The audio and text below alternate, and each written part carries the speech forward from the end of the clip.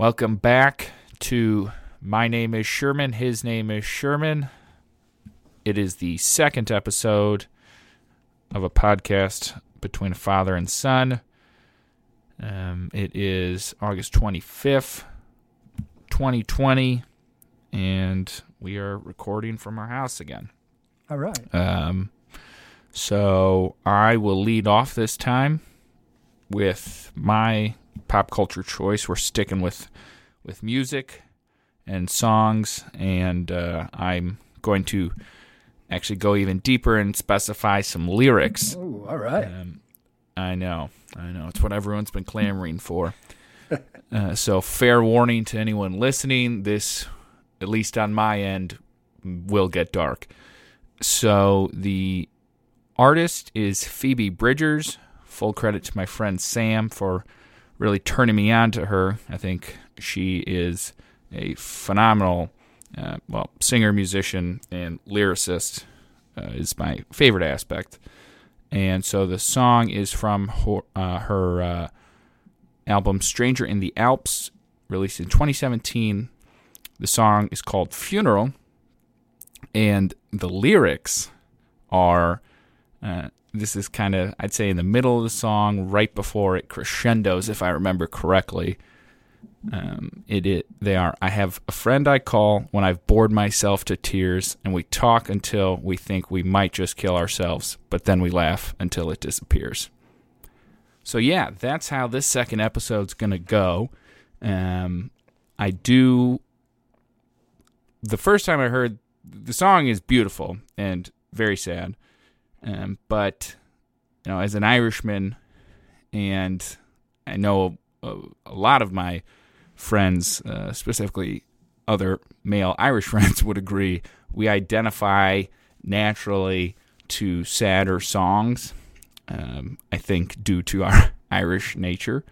But I have a friend I thought of immediately when I heard those lyrics, and not in I identify more with kind of just the casual kind of, I guess, what would I say, oscillation of going back and forth between, talk until we think just kill ourselves, but then we laugh until it disappears, just kind of going back and forth between those modes casually of kind of dark, depressing things, and then kind of working your way out of it. Or, in my case, I'm pretty able to talk about those things from almost a sense of detachment.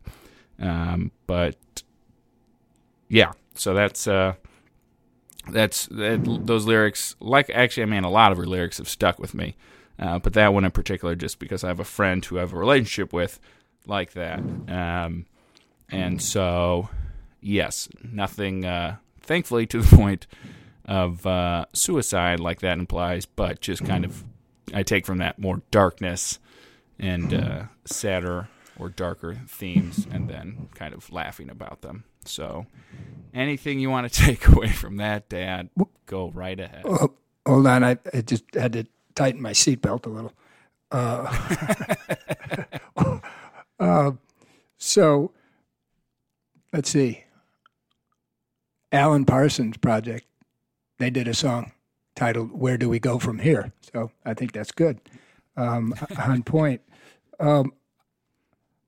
Will you introduce me in the last several months, Sherman, to Phoebe Bridgers? And I shared some of her more, I think, recent music with some of my buddies. And couple more current songs. What is it? Walking on a String. Walking on a String. Beautiful song. And I think you told me that she's produced by the main guy in the National, yeah. And he's also does some of the voices, right, or recording. So great balance there. Walking on a String, then kind of there's probably a bunch of songs on the subject, or has the word walk or walking in the title, right? Walk This Way. Okay. Now, so you're going into lyrics. Do we have to try and name groups too? Let's see. I mean, that's up to you. That's Steven Tyler, and let's see, from Boston, Walking on Sunshine. Maybe lesser known. Kind of nice little pick-me-up song back in the, I'd say, late 70s, early 80s. Perhaps even lesser known, Walking Man. Beautiful little song by James Taylor. And then, of course, Johnny Cash. I think Johnny Cash, right? Walk the Line. I'm going with yes. Yeah. But, yeah, the when you mention the Irish, and we have the Irish in us, I don't know why I tend to go to, when I said put the body in the mosh, you put the body in the mosh. I guess that's Irish, Boston Irish. But right, nothing screams Ireland like Jack. We actually saw him out on the golf course in Ireland. Oh gosh, back. You saw Jack Nicholson? He was on the same golf course. Yeah. I don't. Oh no! Shockingly, you know what? That might have been Jack Nicklaus.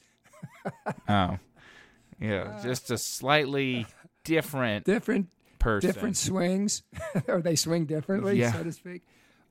Yeah. But, I was going to say, well, I've never heard either of those stories. Yeah. Well, I guess one's not a story because it's not true. But.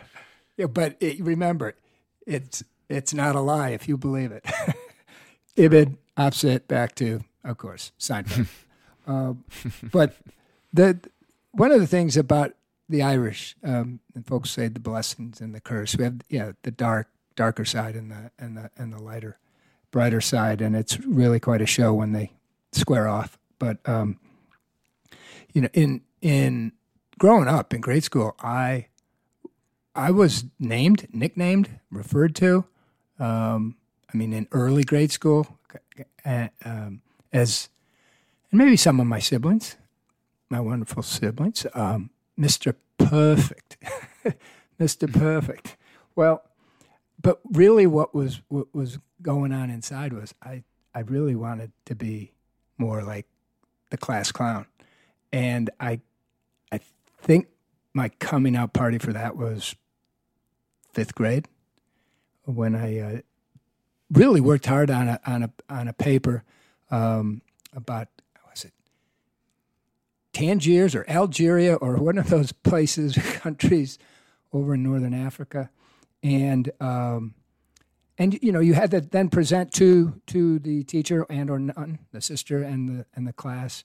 And I studied it. I wrote it. My mom helped me with the edits, and I was ready to present it.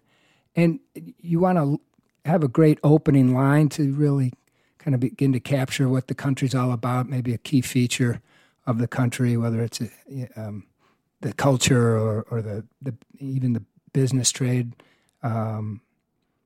much such as we might know it in the 5th grade. Anyway, the fact was that Algeria, or Algiers, was the 5th largest producer of natural gas. And I practice that line. I practice it straight-faced, no problem, open with it in the classroom presentation. And I started to shake with laughter as I delivered it. The whole classroom fell off their chairs. The teacher was drooling with laughter, and of course then sat me down immediately. I delivered one line, the opening line, about natural gas. But that was kind of my breakthrough for moving from Mr. Perfect to a kinder, gentler class clown. Well, yeah, I mean, that ties into what we discussed briefly in the first episode, which was athletes performing in front of no one when they train to perform with the lights on and the crowd there, the drastic difference between the two.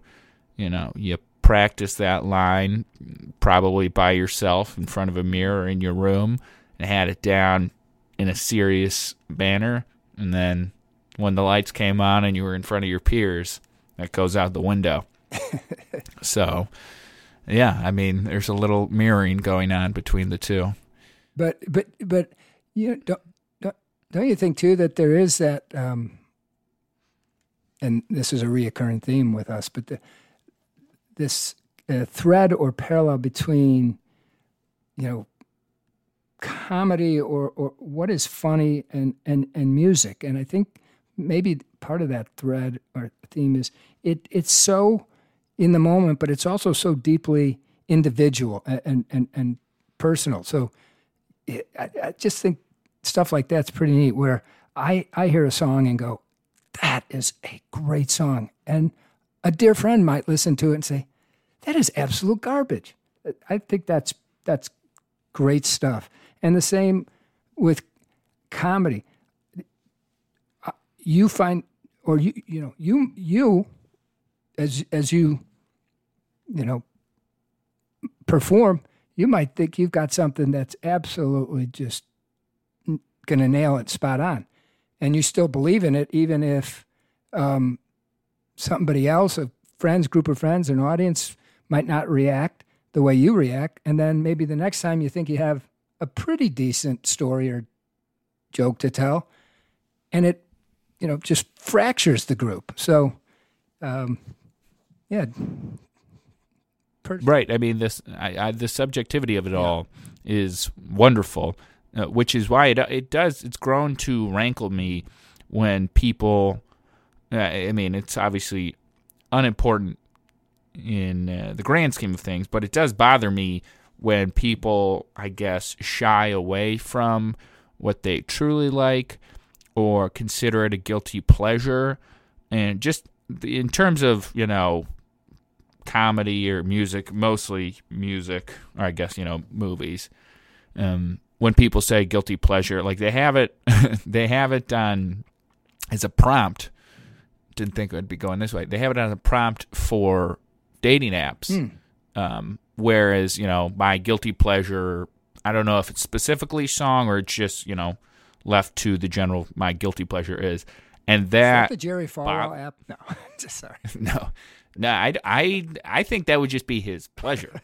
I don't know that he was guilty, feeling guilty about it.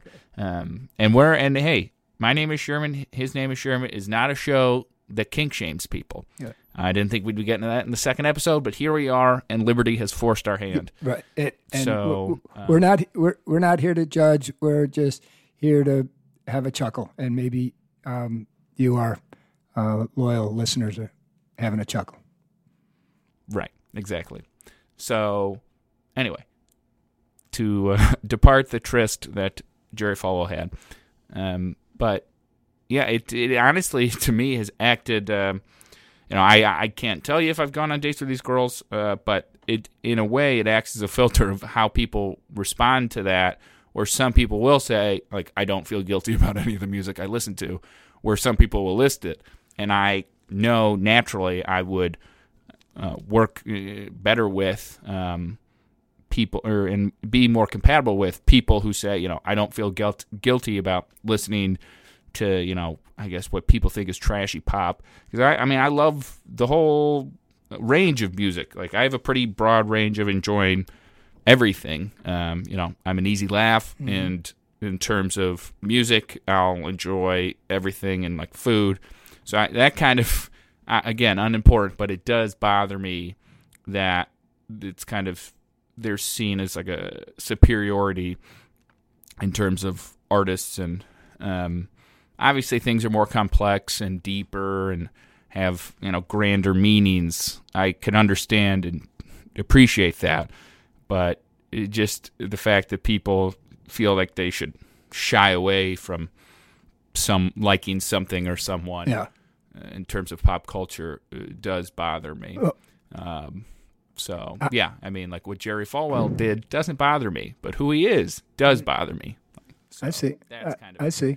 Well, I was many years ago on a job interview and was introduced and visited with the founder of the company, and we just had I felt as though we had a really good visit, and I asked if he needed a ride to the airport, and he said sure, and so we talked some more, and in the drive to the airport, I've got literally bags of CDs, and then they're also slotted into the sun visors, and so of course he's up in the passenger seat, and as I'm driving, and I know I've learned from our discussion at the job interview, that he really enjoys his music, and so I was excited to see, hey Sherman, what are you listening to? What are you listening to? I thought, he could pull anything. He could pull from the Rolling Stones to, the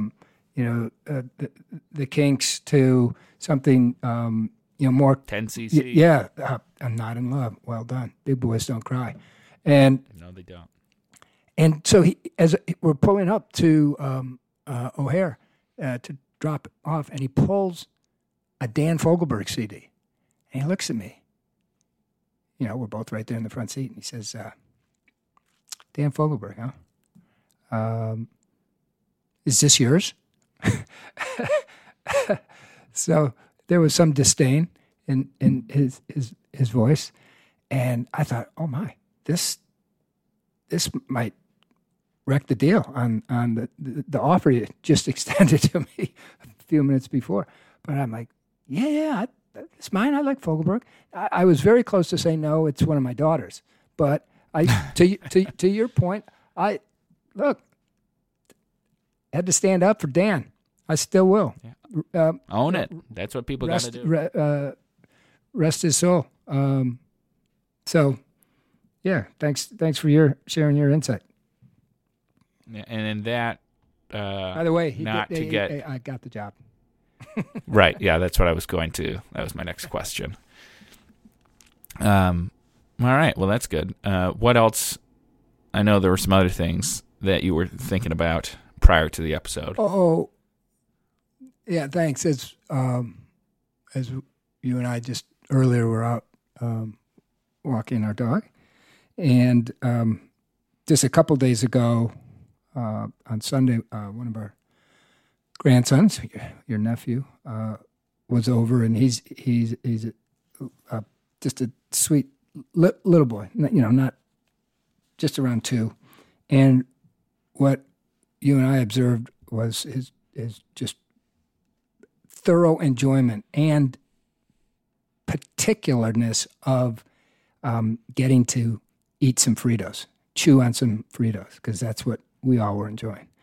And that took you and I to a little different place, right? Frito, I know it was you. And it got me thinking earlier today that, Michael Corleone was, at least in the time frame of the last, nearly 50 years, he was one of the original, maybe if not the original, instigator of the cancel culture, right? Because he then goes on to say about Frito, "You're dead to me." That. I think that really that captures the whole cancel culture program. But thankfully, we have many more bags of Fritos in the kitchen. That we do. And for the record, again, 2 episodes in a row, that is RIP, non-legally speaking, but it will be a Super Bowl commercial one day. We just need to get the rights to a few things. Yeah. So none of our listeners pending projects. Right. None of our listeners take that And idea. I would agree that, honestly, I would say cancel culture exists if that was the ultimate result and people were being killed. But that's why I kind of think it's a myth. Or, doesn't really exist other than to yell about. But, if people were being told you're dead to me and then, ending up dead, yes, that I would be, the leader in saying cancel culture is a terrible thing. But it, in my mind, in my eyes, it's really not. It's just something that people yell about when they don't get their way. Mm-hmm. But we're not going to delve into that in the Super Bowl commercial. No. It'll be a much quicker 30-second slot. So, so we've got some potential sponsorship there to work on. Did you have an idea around what were you going to call it? Near this date or? Oh yeah, around the state. Yes, this will depending on one, our execution, and two, the reception. We may make this a recurring segment. If not every episode, then sporadically, I'd say. But around this date, where my dad, you, the co-host, Sherman Sr., talks about what happened around this date in his life. We are not guaranteeing accuracy, but we are striving for it, admittedly. We are trying, so that's why we're qualifying it as around this date, not on this date. So, Dad, take it away. Thank you, Sherman. Certainly celebrating 45 years the release of Born to Run on or about or near this date. That's fantastic. I was fortunate enough to be with a group of dear friends, college buddies at the time, high school college buddies, lifelong friends, and we got to see Springsteen and the E Street Band perform live in a little college gymnasium in 1975. It was a thrill, and still remains. So, well, just a quick question, not to interrupt, but did that experience, or I guess was that concert specifically, would you rank that higher than seeing NSYNC and Mandy Moore, or lower? Well, that's a fair question. I'd say the decibel level was higher at NSYNC and Mandy Moore. I mean the noise element was stunning. My young daughters at the time didn't seem to bother them. Your sisters, but as far as energy, hard to top the Boss. Fair enough. Sorry, you. What else is around this date? Was it? Jaws. I think Jaws came out in the summer of '75, maybe. Did that actually scare people of getting in the water? I think it really did. Yeah. Well, it's an effective movie then. I mean, I didn't even want to go near a faucet, unless it was Farrah Fawcett, but that's something. Correct. That's neither here nor there. I wash my hands of all of this. Okay, so yeah, that's all I got. All right, and that is our first installment of hopefully many of Around This Date with Sherman Sr. I have no other topics or thoughts to offer up? Are you anything on your mind still, or no? All set. Thanks. All right. Well, that marks the end of episode 2. Once again, I'd like to thank our sponsors, Goop, and our new one, Frito-Lay, obviously a subdivision of PepsiCo, so I'll thank both of them. Devlin McGregor Pharmaceuticals, and as always, the main, sponsor we have, Let Us Entertain You. Signing off until next time. Take care. Thanks very Bye. much.